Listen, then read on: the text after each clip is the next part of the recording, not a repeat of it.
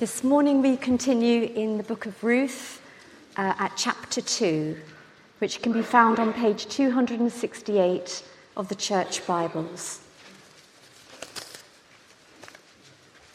That's Ruth chapter 2, page 268.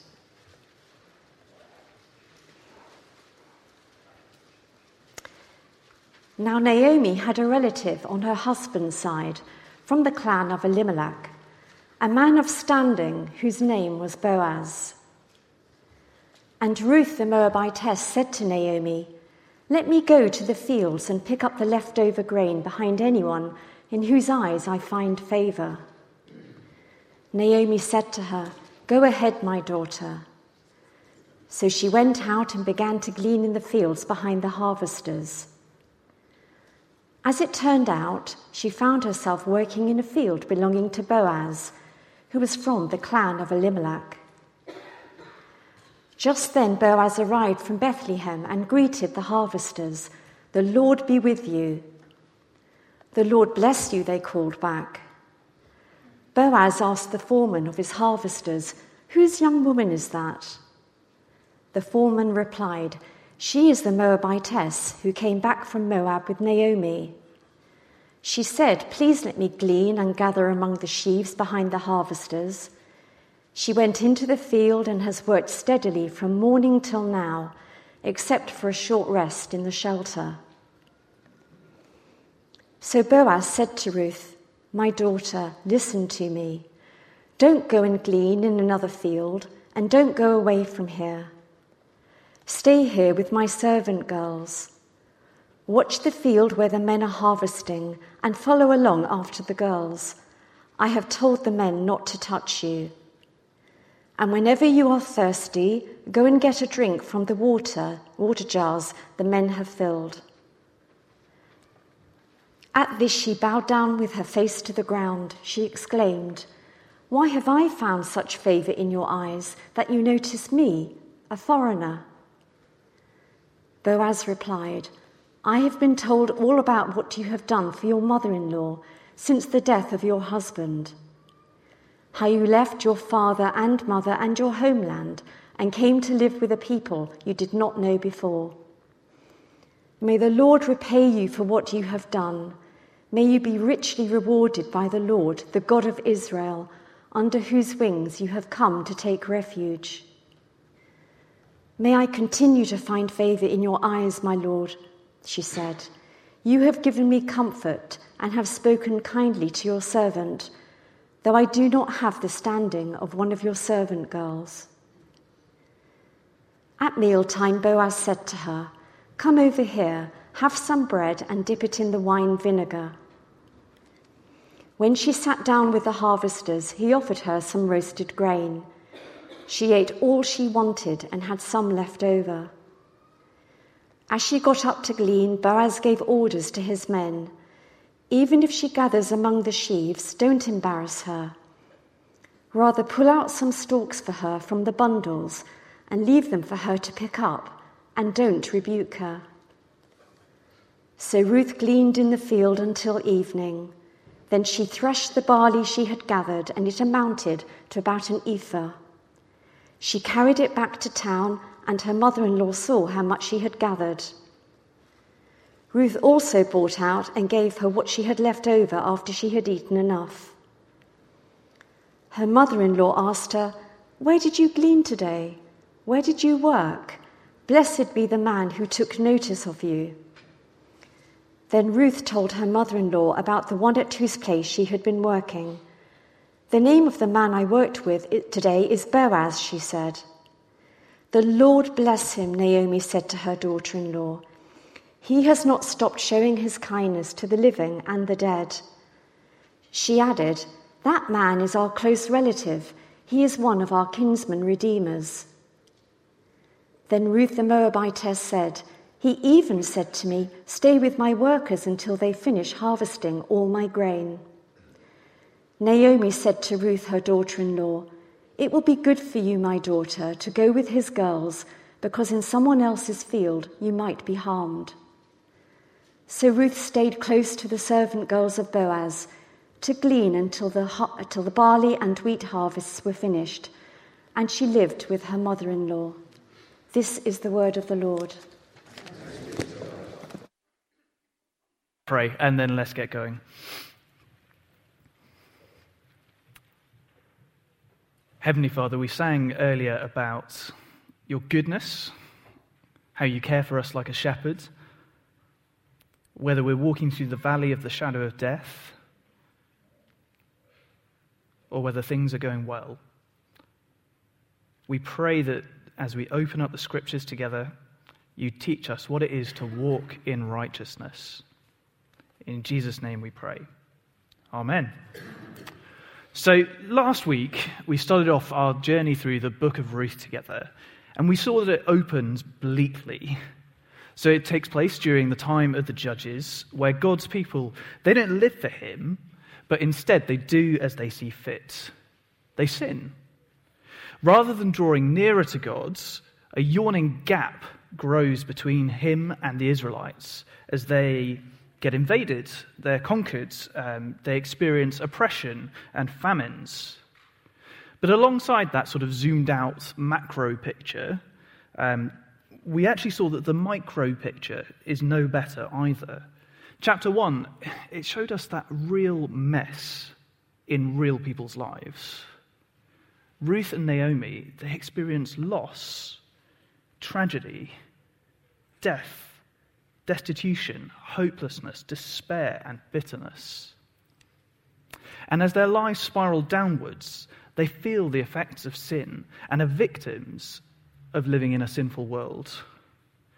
And it's against that black backdrop that Ruth and Naomi return to Bethlehem at the beginning of the barley harvest, which brings us to chapter 2. Have a look down at it again with me. Now, in the first verse, we're introduced to Boaz.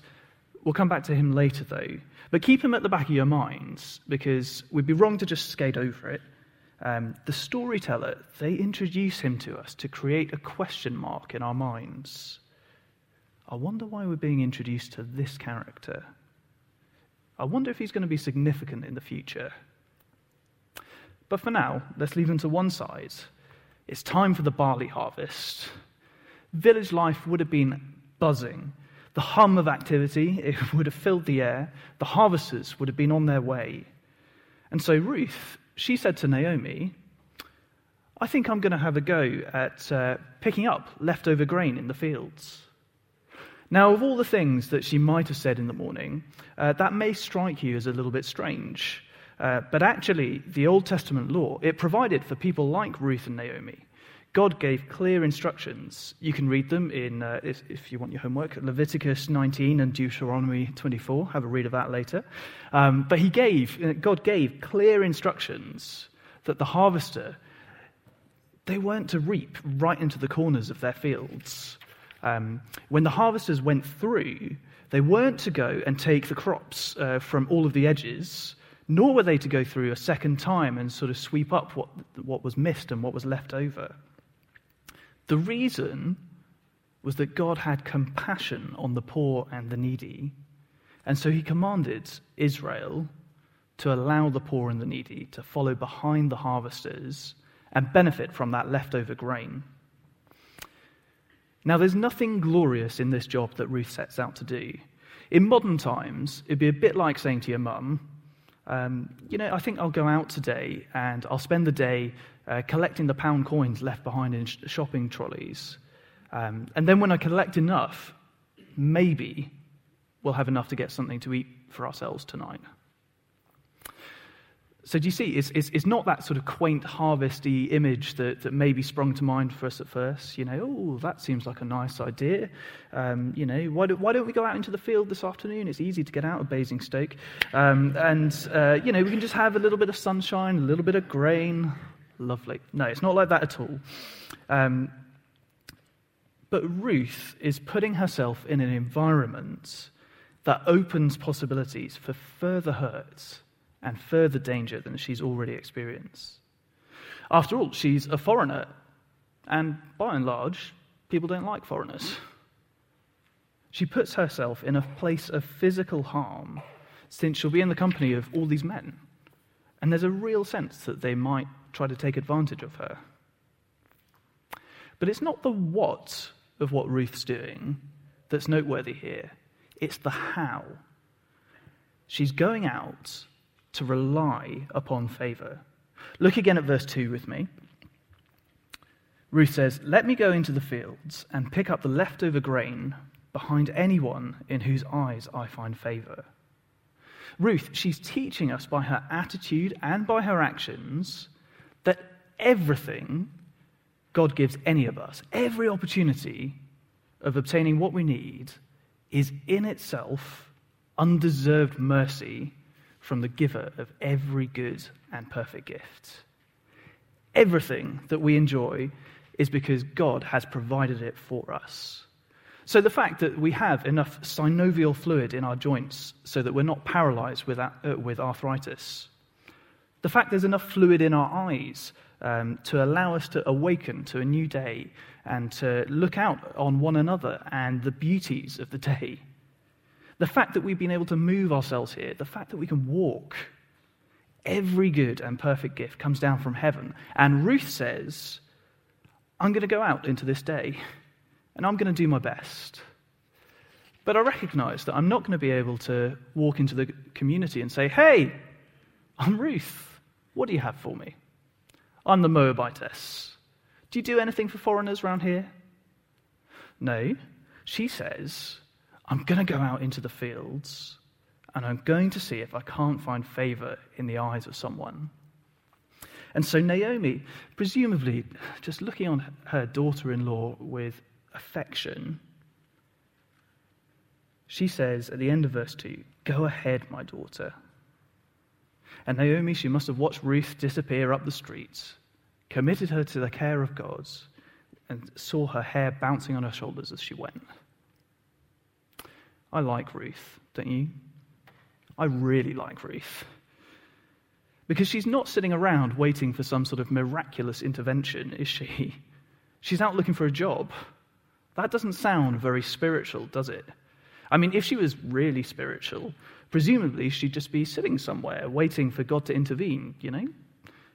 No, she's off her backside and she's down the road and she's going to find a job, an opportunity to provide for herself and for her mother-in-law. She's hoping to find grace. She's hoping to find favor in somebody's eyes. I reckon Ruth, she would have been delighted to read Philippians 2, wouldn't she? That verse, "Work out your salvation with fear and trembling." That sounds like something you're supposed to do, doesn't it? For God, who is at work in you, both to will and to do of his good pleasure. It's not simply that we sit and we wait for the intervention of God. It's not that we run around leaving God behind either, but we get up and we do so in awareness that every benefit we enjoy, every milestone we hit, every good word we're able to speak is only by God's grace. And God's provision for Ruth, as you see in this chapter, it's actually totally undramatic when you think about what God can do. It's certainly not miraculous, is it? In fact, from one perspective, it almost looks like the whole thing happened by accident. The way it's written, it even suggests that it was an accident. Have a look at that little phrase in the middle of verse 3. As it turned out, she found herself working in a field belonging to Boaz. Why was she there? It just happened. Ruth goes out into a place she doesn't know, into a jumbled patchwork of fields, and she just happens. She just happens to go into the field that is owned by, guess who? The guy we were introduced to in passing back in verse 1, a chap by the name of Boaz. And so what to Ruth, it was just sheer coincidence, was actually, we understand, now looking on from the vantage point of history and having the revelation of God's word in front of us, we can understand it's not just an unplanned set of circumstances. It was actually part of God's gracious provision for her. And this isn't a small thing to understand. I suspect that we all get this wrong in one of two ways, or perhaps a mixture of them. First, you get those of us who think that the sovereign purpose of God means that we're just sitting around and waiting for him to, sort of pull some levers and, like we're a cork in the ocean, sort of bobbing along, and we're being tossed around in the sea without any control or any purpose of our own. On the other hand, others of us, we're sort of running around as if our whole future depends on ourselves. If I don't do this and I don't do that, then I won't be able to get this.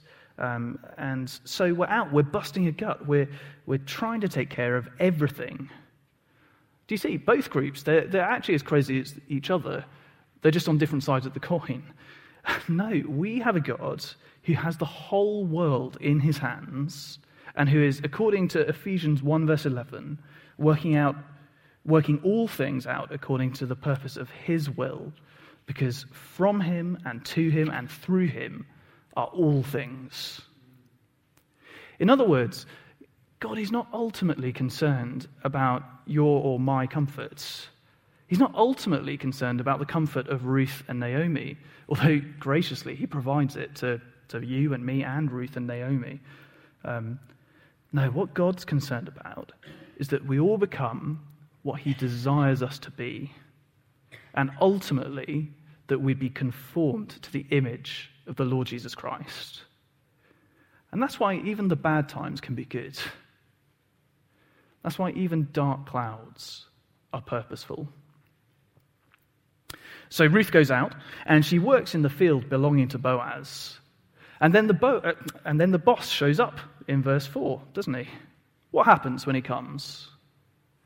I think that we see Boaz is a nice boss, because he shows up and he says, "Good morning, everybody. The Lord be with you. May God's presence and his favor satisfy your souls." That's not a bad boss.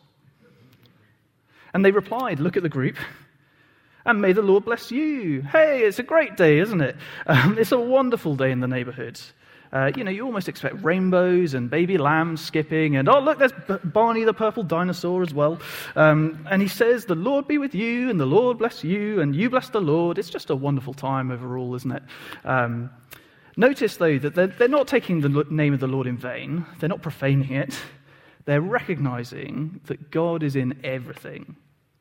Okay, so maybe it's not quite as cartoonish as I just pointed out. But this approach, this greeting on Boaz's part, I don't think it's formal or for show. I think it's casual and it's sincere.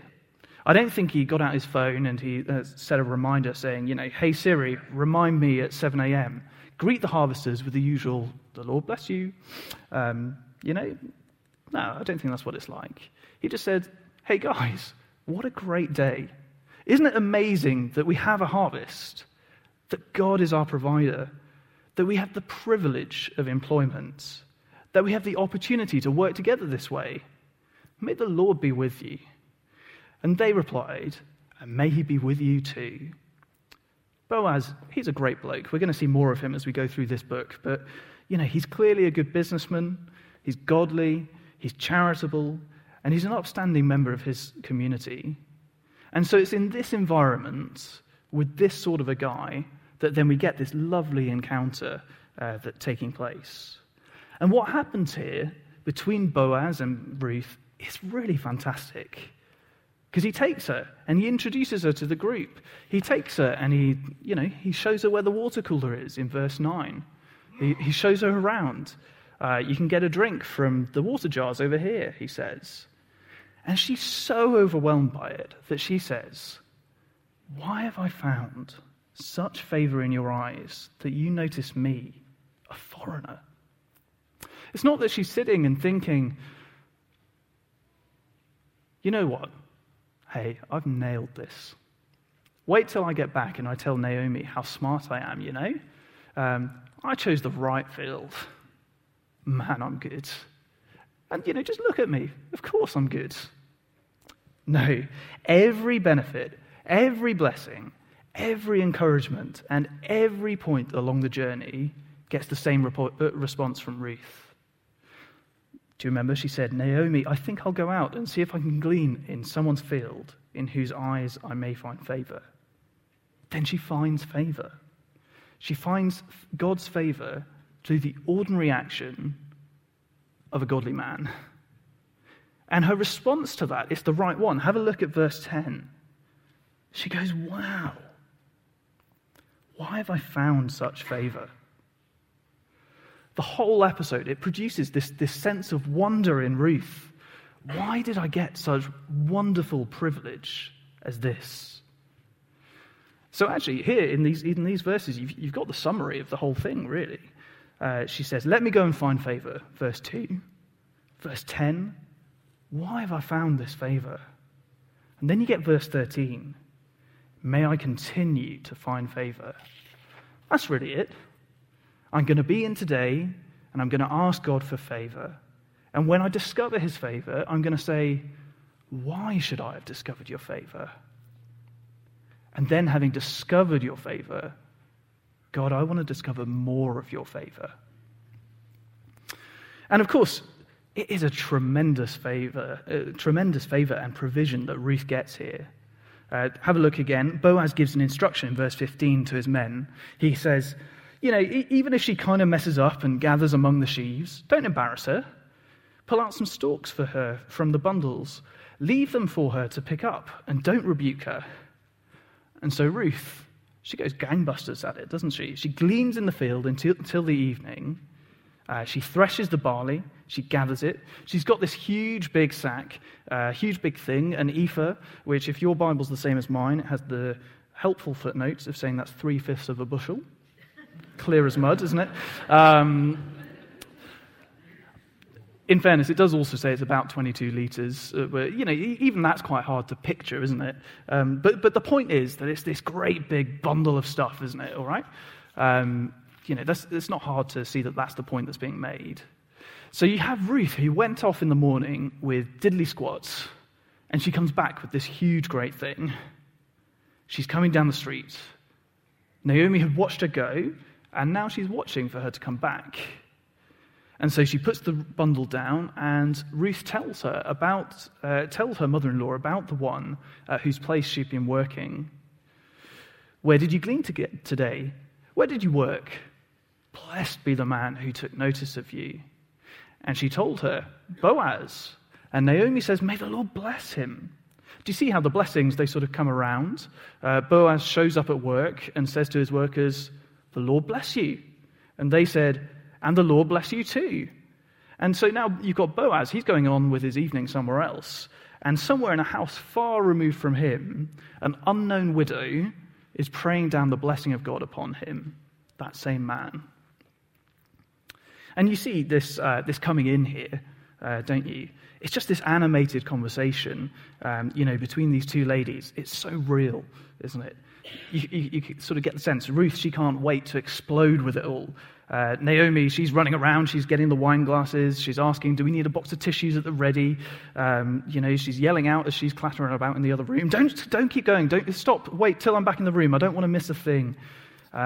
Basically, it's the end of the day, isn't it? It's he said, she said, it's she said, he said.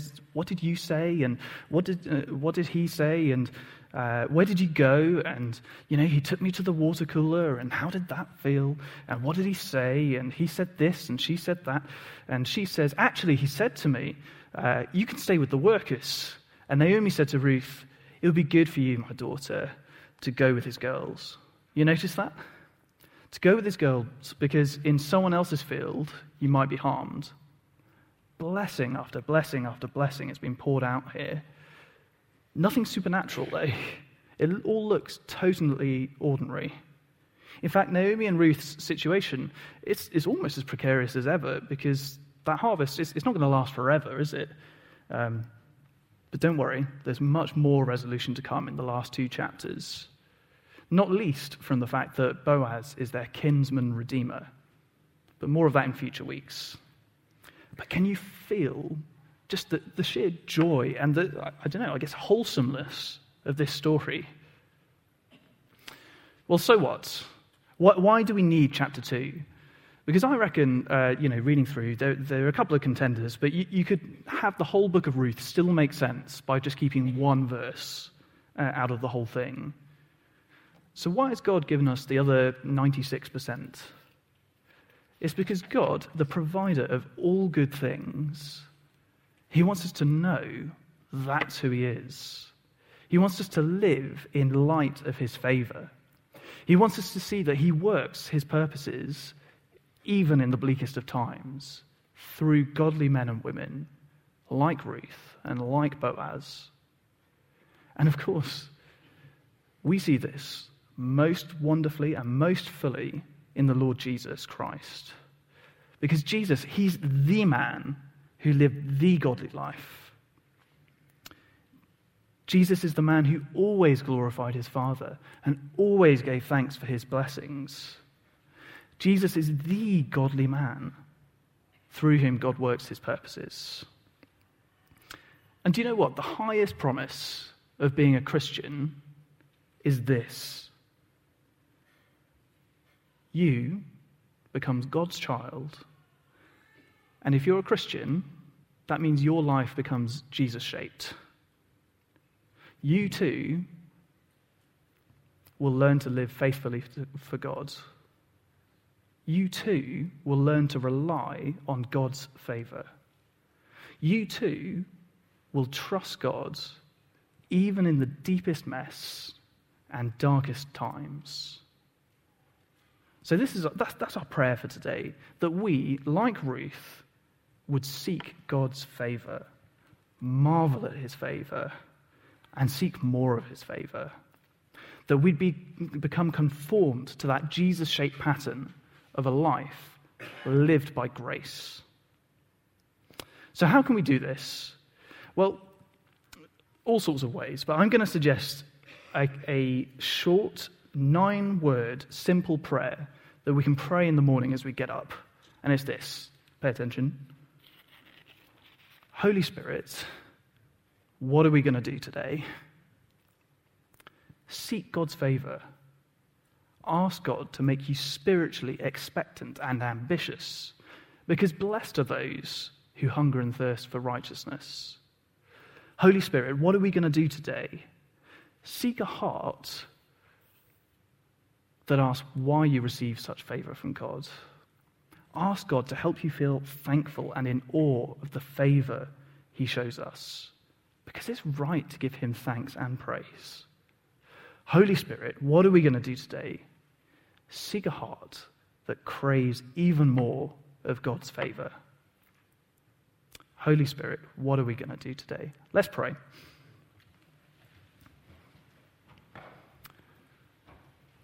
Heavenly Father, thank you for this story where you show us Ruth and Naomi and Boaz. Thank you for the beauty of it. Thank you that you show us what you're like through it, that you bless us in unfathomable ways. We pray that you'd help us to seek your favor and blessing, and to respond rightly in awe and thanks when we find it, and to crave even more. Please make us more like Jesus in that respect, because he's the only one who's ever done this right.